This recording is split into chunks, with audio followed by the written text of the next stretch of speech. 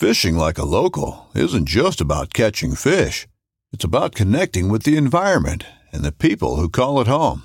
It's about hearing the stories and traditions that have been passed down for generations and sharing unforgettable moments with the people you meet along the way.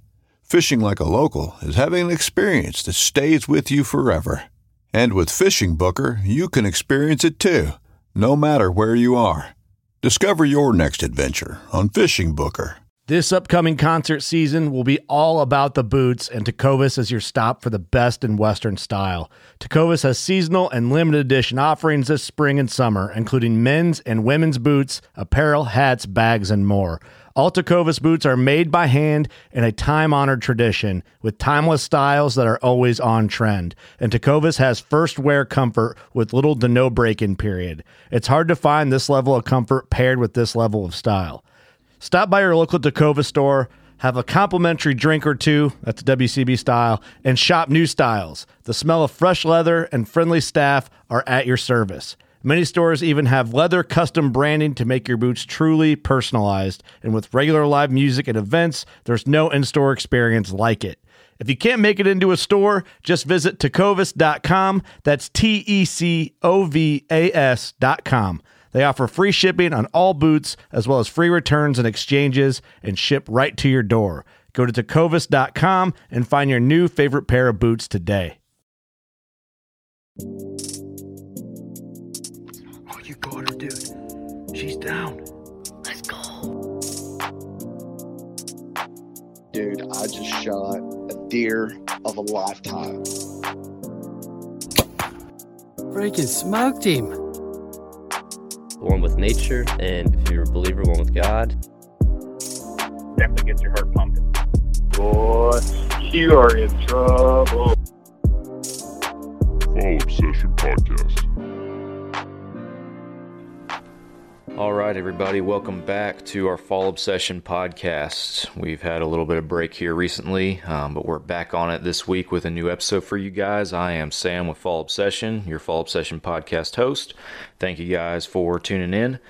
And joining me this week is another one of our pro staffers, no stranger to the podcast. He's joined us before, and that is our pro staffer from Colorado, Mr. Tim Burgess. Tim, welcome back, buddy. Thanks, Sam. Good to be back. Well, happy to have you back on. And for our listeners who may be newer to our Fall Obsession Podcast experience or just haven't caught up with all of our previous episodes, like I said, Tim has been on the podcast with us before, episodes 57 and 58.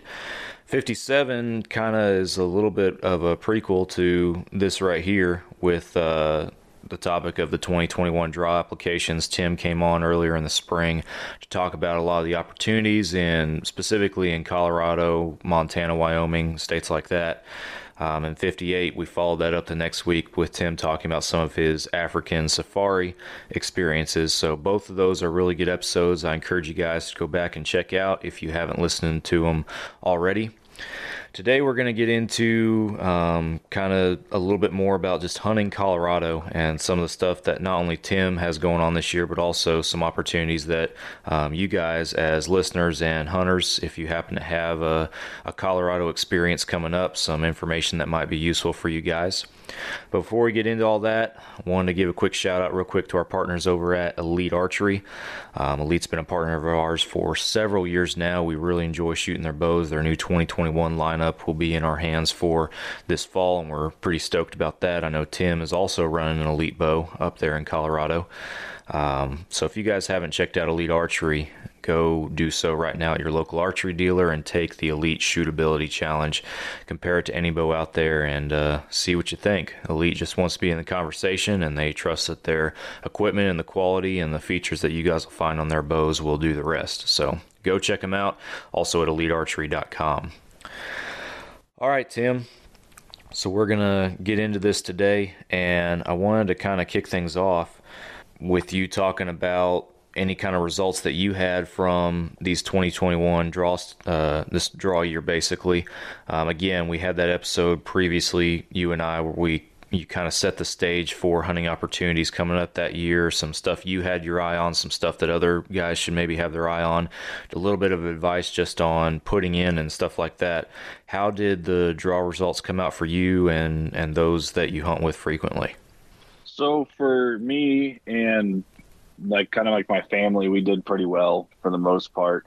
Like everywhere else this year, there was record number applications again. So of course that's really good because it's a lot of money going into the system, but it's also means if it's your first or second year putting in, you're probably not having a whole lot of luck. So I was lucky enough to draw the elk tag that I was really looking forward to trying to put in and get.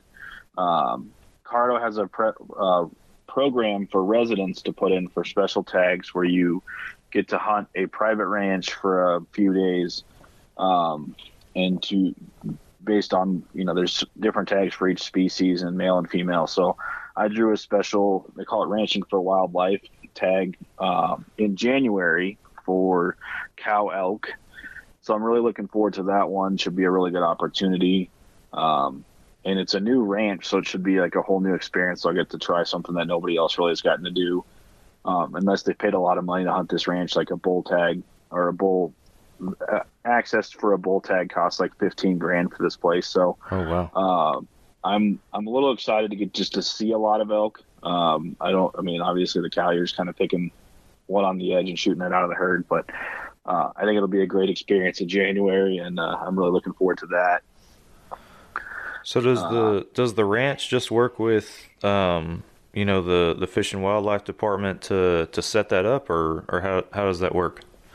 Yeah, so in Colorado we have a program called landowner vouchers. So basically what it is landowners get the opportunity, if they have more than 160 acres in a particular unit, the option to put in to draw tags.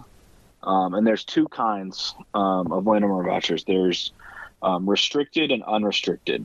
So restricted voucher, so we'll back up. For my family has a farm in a different unit in way northeast Colorado, 93.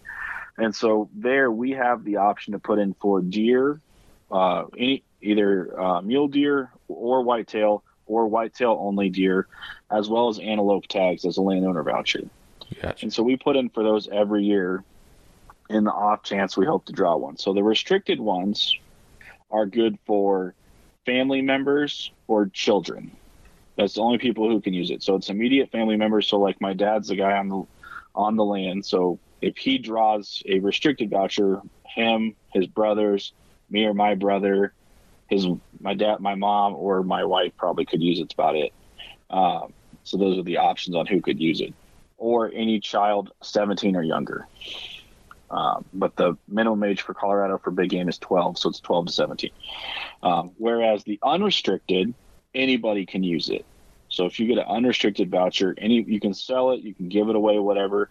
And basically what it does is it gives the person the access to that, whoever's the landowner is, access to all of their land for the entire season that tag is good for that animal only.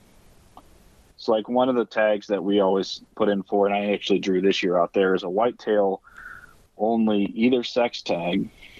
It's good from October 1st to December 31st with a mix of archery seasons, muzzleloader seasons, and rifle seasons throughout there. You get about 30 days of rifle split into two different seasons. You get 7 days of muzzleloader, and then the rest of it's all archery. So it's a really long season with a lot of different options there. So it's a pretty popular second choice tag. Out where we are, everybody wants to get the mule deer, so that's the more popular one that goes pretty quick. But so with the landowner vouchers, we didn't have any luck this year. We didn't draw any deer tags or any antelope tags. It cap it at 10% of the tags available go to landowners. So where we are, there's literally 10 antelope tags, so there's one every year that gets issued. And so right now it's running about 9 preference points to get it. So we've been putting in for a while, but I think we have 4 or 5. So it's going to be a while still till we draw any more antelope tags. Whereas the deer tags, as landowners, take about 5 points. For a normal resident, they take about 3 points. As a non-resident, takes about 4. So it's a way to just get an extra tag here and there. that you can hunt. So it's a great option there. But the Ranching for Wildlife, they basically trade most of the lower preference cow tags they could get on their ranch. So like the minimum usually for the acreage for the ranches is 5,000. So they're able to put in for a lot of tags every year. Okay. So basically they trade all the cow tags except for like one or two to get more bull tags or either sex tags. In exchange, those cow tags are given to the state and they get to basically, draw them out just like a normal tag. And so people get the option to go hunt these ranches, but the ranch also gets a way to make a bunch of money by having a lot more bull tags. So it's a great pairing both ways to get it. They do the same with deer, elk, antelope, bear, and moose. One ranch has moose, and that one's like a 30-year process to get either of the tags. So it's a pretty crazy deal if you were to get that moose tag. Wow, that is insane. That's a long time. Wow. Yeah. So I think the guy people have been putting in for the entire time the system's been around are getting that moose tag every year. So it's like, Well, man, that sounds like a pretty unique opportunity that you get to do there. That's pretty cool. Get some meat in your freezer too. Good experience along with that. So. Yeah, and it's in a unit I normally hunt, which the property is actually pretty much surrounded by BLM. So it's a really great option I get to scout that BLM for next year from a different side, whereas I would never get to see it from this side of the property unless if I walked all the way across the BLM, then I get to see it from where I'm at, but I'll get to see it from the other side the whole time, which will be nice scouting for next year. Very neat. So I wanted to talk to you a little bit too about your farm that you guys hunt and have up there. Not to make this the sole and exclusive topic of our conversation, but in recent weeks, we've had, as our listeners know, if you've been listening for a while, we've had several different guests from different parts of the country come on the podcast to talk about their land and deer and wildlife management tactics that they've been working on this spring and summer in preparation for fall. You guys got that family farm out at y'all's place. What have you guys been doing to prep for your fall hunting seasons? Yeah, so the first thing that I always say is we always start food plots usually in May. So we have between in production wheat, out taking the year off wheat, CRP, and tree rows, we have about 2,500 acres. So this year, we had our smaller year of growing acres. It's about 650, 700 in production wheat this year. And so in May, we'll plant the food plots, which we have kind of on the edges of some of the CRP spots, and one or two other fields have small little food plots. This year we did kind of a Milo sorghum mix that we always do for pheasants. I think this fall there's one small plot we didn't plant that I'm going to put in some additional stuff, but we just haven't quite figured out what yet. We're looking at maybe clover will grow up there late or something like that. But we have one little half-acre plot that's not done. Right now we have about 20 acres in food plots kind of split out between a bunch of different places. None of them are bigger than about an acre, so a whole bunch of that. And they're mainly more pheasant-focused than they are deer-focused. The deer do like the sorghum too, but there's so much corn and other food up there, we don't really need to have food for them because there's a lot of production corn around us. So putting out more food, they kind of just go, okay, there's food everywhere. We're not going to walk, a quarter mile extra to go to your food versus this food. So right. Food's not the huge thing. It's more shelter, which that sorghum, when it grows right, which it's only done a few times in my whole life because we never get enough water, it'll grow 8 foot tall. And so it makes really good shelter belts and everything when it does grow correctly. But like I said, we never get enough water for that to happen consistently. I know you've been sending me some trail cam photos that are looking pretty good. You got some good looking deer coming through there. And then we were actually just talking right before we kicked off the episode about, that having some mule deer starting to pop up on y'all's place too, which is pretty neat. Yeah, we've always had mule deer. So like the place where you're looking at the trail cam is about a mile east of our house, or a mile west of our house, excuse me. We've always had mule deer. There's a field we have about a mile and a half north where there's always big mule deer. My brother shot a giant there in 18. I shot a good one there in 19. Pretty much opening day there, you're going to get one by 9 o'clock if you just walk in there carefully and don't mess it up. You know, you may not get the giant, but you'll always get a good one in there. They're just always there. Yeah. But yeah, have our my trail cams out. I've been really shocked to see mule deer this last pull, because they usually never go through there. Once in a while, you'll catch one walking by or a doe walking through or whatever. But we've had bucks there consistently this year, which is really odd. I know we're putting out extra water over there, so maybe that's what it is. They're drinking the water or whatever. But it's been kind of cool to see. Absolutely. So looking ahead to this fall, any big plans or big expectations? Any target bucks in particular that you're wanting to chase after specifically? So like I said, I have that whitetail only tag.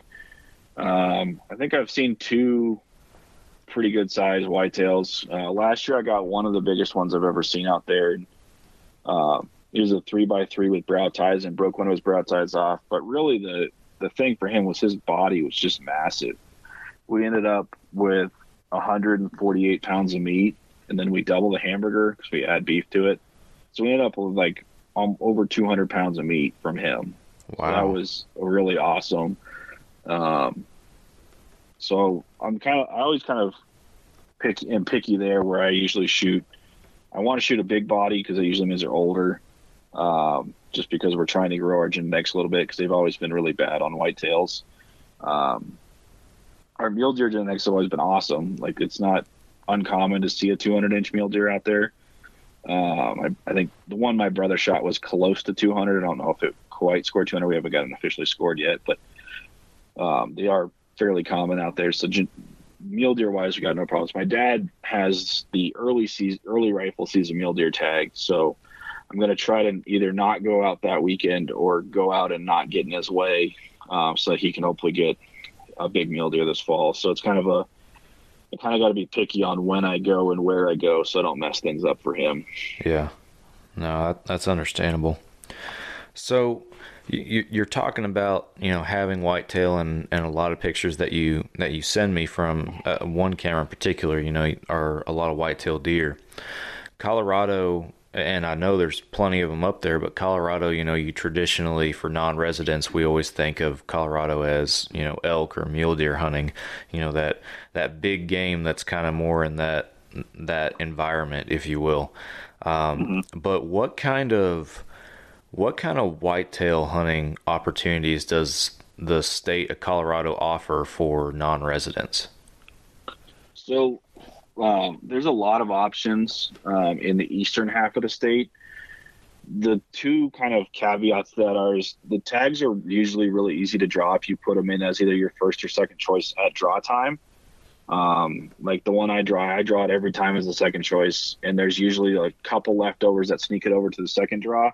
I know I was talking to you about, hey, you want to try to get this one and come up when second draw came out, because there's like 1 or 2 either sex that snuck through. But so there's quite a few options. That's just where I live, but it's good for 4 units. There's other units around, like 92 is right along the river way up north where I live, or where my farm is. And so there's always leftovers in there, but there's only like 175 acres of public land. And then nobody puts anything in walk-in. So that's the other problem there, is there's no real option. Whereas other units, if there's 2 types of what we call walk-ins, this is another state program that is run where basically landowners can allow the state to lease their land for, it's not a lot of money. It's like $4 to $6 an acre. So it's not substantial, but it is something, to allow hunters on it. And so they started a program either last year or the year before where they would pay an additional $1 per acre. And usually this has been traditionally for small games like pheasants, rabbits, stuff, quail, whatever. But they started a program like in the last 2 years where they will pay that additional $1 if you allow big game hunting. And so like where we are, we put 2 fields that we just never hunt, because one of them is kind of far. One of them about 4 miles from the farm, the other one's about 5 miles from the farm. So we just never get out to them. So we put in a half section of CRP and then another like 200 acres of wheat stubble every year into this program. And then we always take the extra money for the big game. Well, like that CRP is, there's always a whitetail herd. So especially if you had a doe tag, there'd be a really good chance of getting one out of there. The buck I shot last year was just like a half mile north of theirs on one of our neighbors' place that I had permission to hunt. So he's in and out of that field all the time, for sure, because all the does are in there, and so he'd be in and out of there a lot.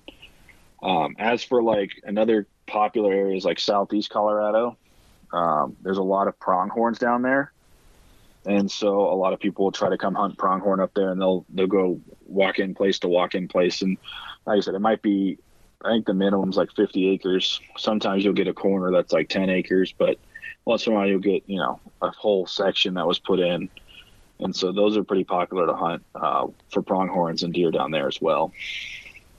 So more kind of generalizing it to just first timers coming to Colorado, like if we have listeners where this is their first year where they're going to get to go on that kind of experience, go whether they're the hunter or whether they're tagging along, participating in a Colorado hunt, elk, mule deer, whitetail, pronghorn, whatever it might be.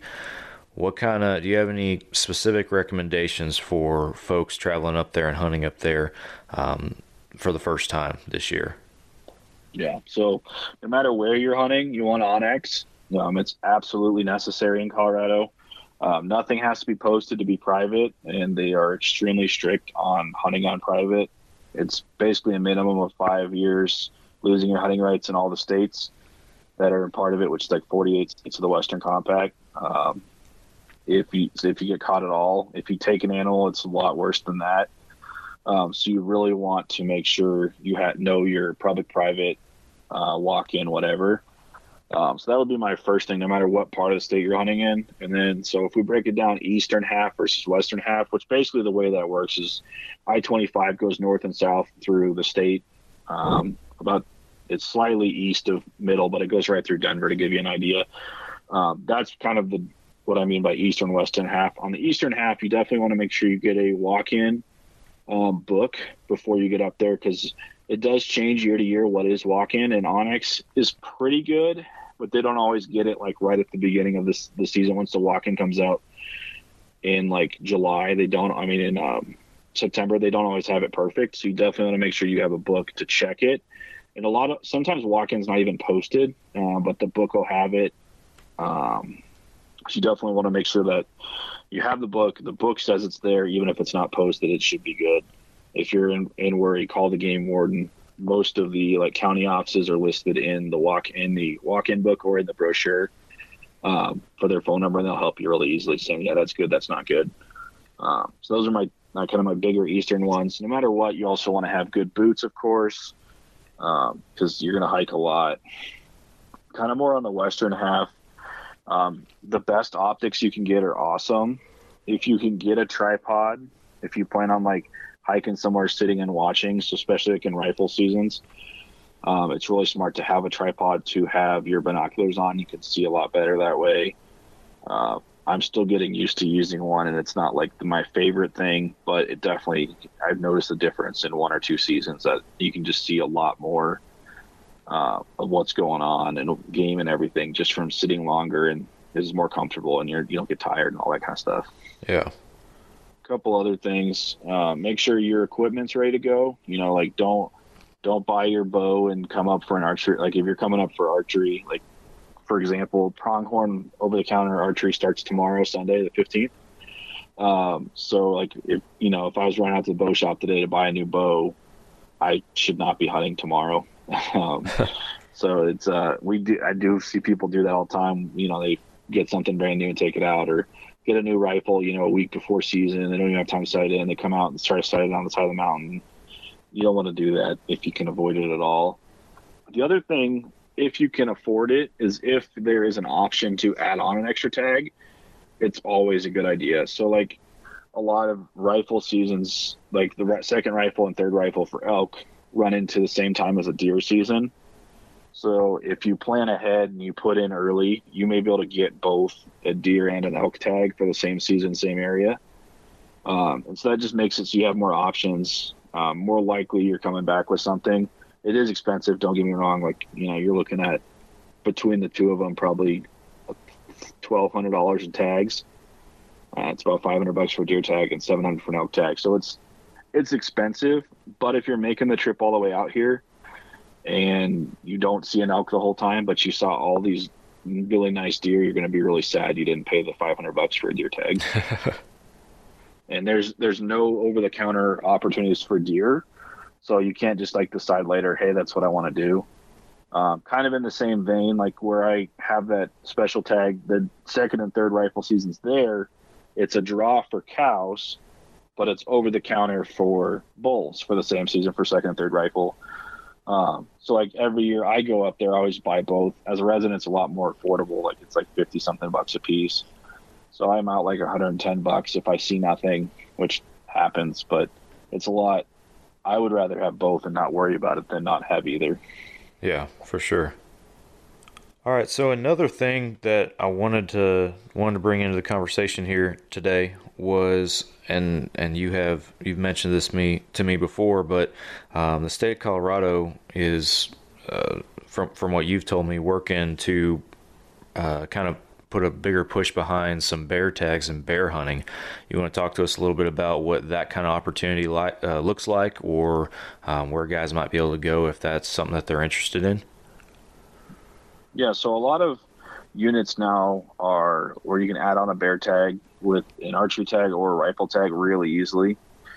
Basically, you have to just draw the tag you want, and then you can just add on the archery, no questions asked. Or add on the bear tag, either archery, rifle, or muzzleloader, no questions asked. And so it's super common to do now. They've also lowered the price substantially. They used to be like $400 or $500. Now they're as a non-resident. Now they're just over $100. So it's a lot more affordable there too. So if you wanted to come out, it would make sense probably to add a bear tag, because the off chance you see one, it's going to be the best day ever if you get one. So that would be my thing there. I know some of the guys on our team are coming to do that this year, and they added bear tags after talking to me and looking at it and thinking about it. So I would definitely recommend doing that as well. Awesome. Yeah, that sounds like a unique opportunity you can tack on with that too. Pretty sweet. Yeah, and just if you get your elk the first day or get your bear first day, you have time to do something else, and you didn't just come all the, it'd be awesome to get them first day and be done and you could go home early or whatever, but you already got time off from work and everything. You might as well come out and do something else and enjoy it. Yeah, for sure. Make the most of your Colorado hunting experience. Absolutely. All right, man. Well, this is going to be a shorter podcast this week. Kind of get back in the swing of things and catching up with you. But before we go, I wanted to also ask, kind of to wrap it up in closing. I know you've talked before about the leftover tags and stuff like that. Is there anything left on the table that guys might not be aware of that they might have the opportunity to scoop up? Yeah, there's a lot of really good bear tags right now. One of the better common bear units is 62. There's both archery and muzzleloader left there, quite a bit of both, and they're B tags. You could actually buy two if you wanted to put in for that. And I'll make sure you get the link to the list, Sam, so we can put it up with everything. But yeah, there's a lot of bear tags left in 62 and 60, both of which are pretty good bear units. My brother hunts 62 or this will be his second time. He went last year for like 2 days. So in 2 days, he didn't see anything, but it's really high percentage, good chance. There's a lot of whitetail only tags left. They're kind of in units that are more private only, but there's a ton of them. So if you call somebody, they may let you come on. If you call them or, start talking now and see. But there are a lot of whitetail only tags left over. So basically the whole eastern half state has a bunch of either sex, archery, or rifle or muzzleloader. When you get into where I am, there's none left in my unit, but 92, which is the one right north of us, has a few left over. for either sex or doe only. As for elk tags, if you were to like find some private land that either someone lets you hunt or you pay some money, there's a really awesome one left. Rifle 1 in Unit 3, which is where I hunt up there. There's either sex. There's like 19 private land onlys left. So if you were willing to open your pocketbook a little bit, you can usually get on a private there for $2,000-$3,000. You could have a really awesome either sex hunt. It's like mid-October. That'd be a really good one. And as for antelope, there's really not too many good ones left. They're pretty much just doe tags in places with a lot of private. But if you know somebody, it'd be definitely fun to get another chance to go out and chase one. Absolutely. Yeah, I know. So, I haven't been to, Colorado on a pronghorn hunt. Pronghorn's one of my favorite hunts to go on. I've been able to go to Montana, and then this year I might be trying to maybe scoop one up in Oklahoma. We'll see, but definitely an experience to go on that I would recommend for anybody. So, absolutely, yeah. I'm thinking Wyoming next year for myself, and we'll see if you want to tag along.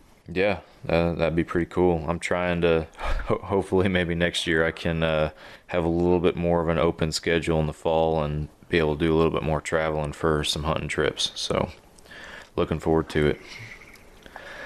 Well, man, I appreciate you coming on the podcast with us this week. Again, I know it's a shorter episode, but it's good to catch up and see what you got on your radar for this fall following those draw application results and everything. And I mean, like you said, this weekend basically is pronghorn opener for a lot of places. So the season is here, and it's pretty crazy. Yeah, it's nuts how it's already here. You blink and it's like you draw, you do your summer prep, and then here we are, and counting down the days at this point.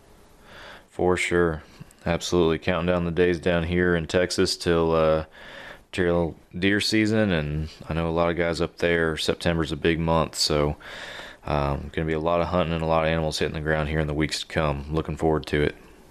Well, guys, thank you guys for listening again. Shorter episode this week, but hope you guys enjoyed it, got something out of it, especially if you are making that trip, as we've mentioned, to Colorado for the first time.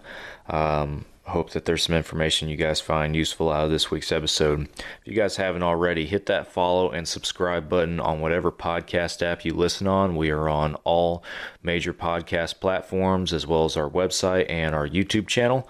Our website is fallobsession.com. That's where you guys can go to see everything that we got to offer. We have a lot of good educational content on there for hunters and outdoorsmen.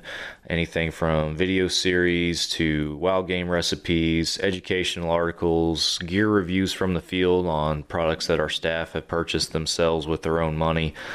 Just a wide variety of other educational content. We have some apparel on there as well. You can pick some up, including our best-selling American Pride t-shirt. We rolled that out with 4th of July, and we have just kept it going because it's been so popular. So we still have a few of those left, and you guys can go to our website and order one today. It'll ship out pretty promptly. And also check out our podcast page on our website, fallobsession.com/podcast. There's a form on there where you guys can send us some feedback.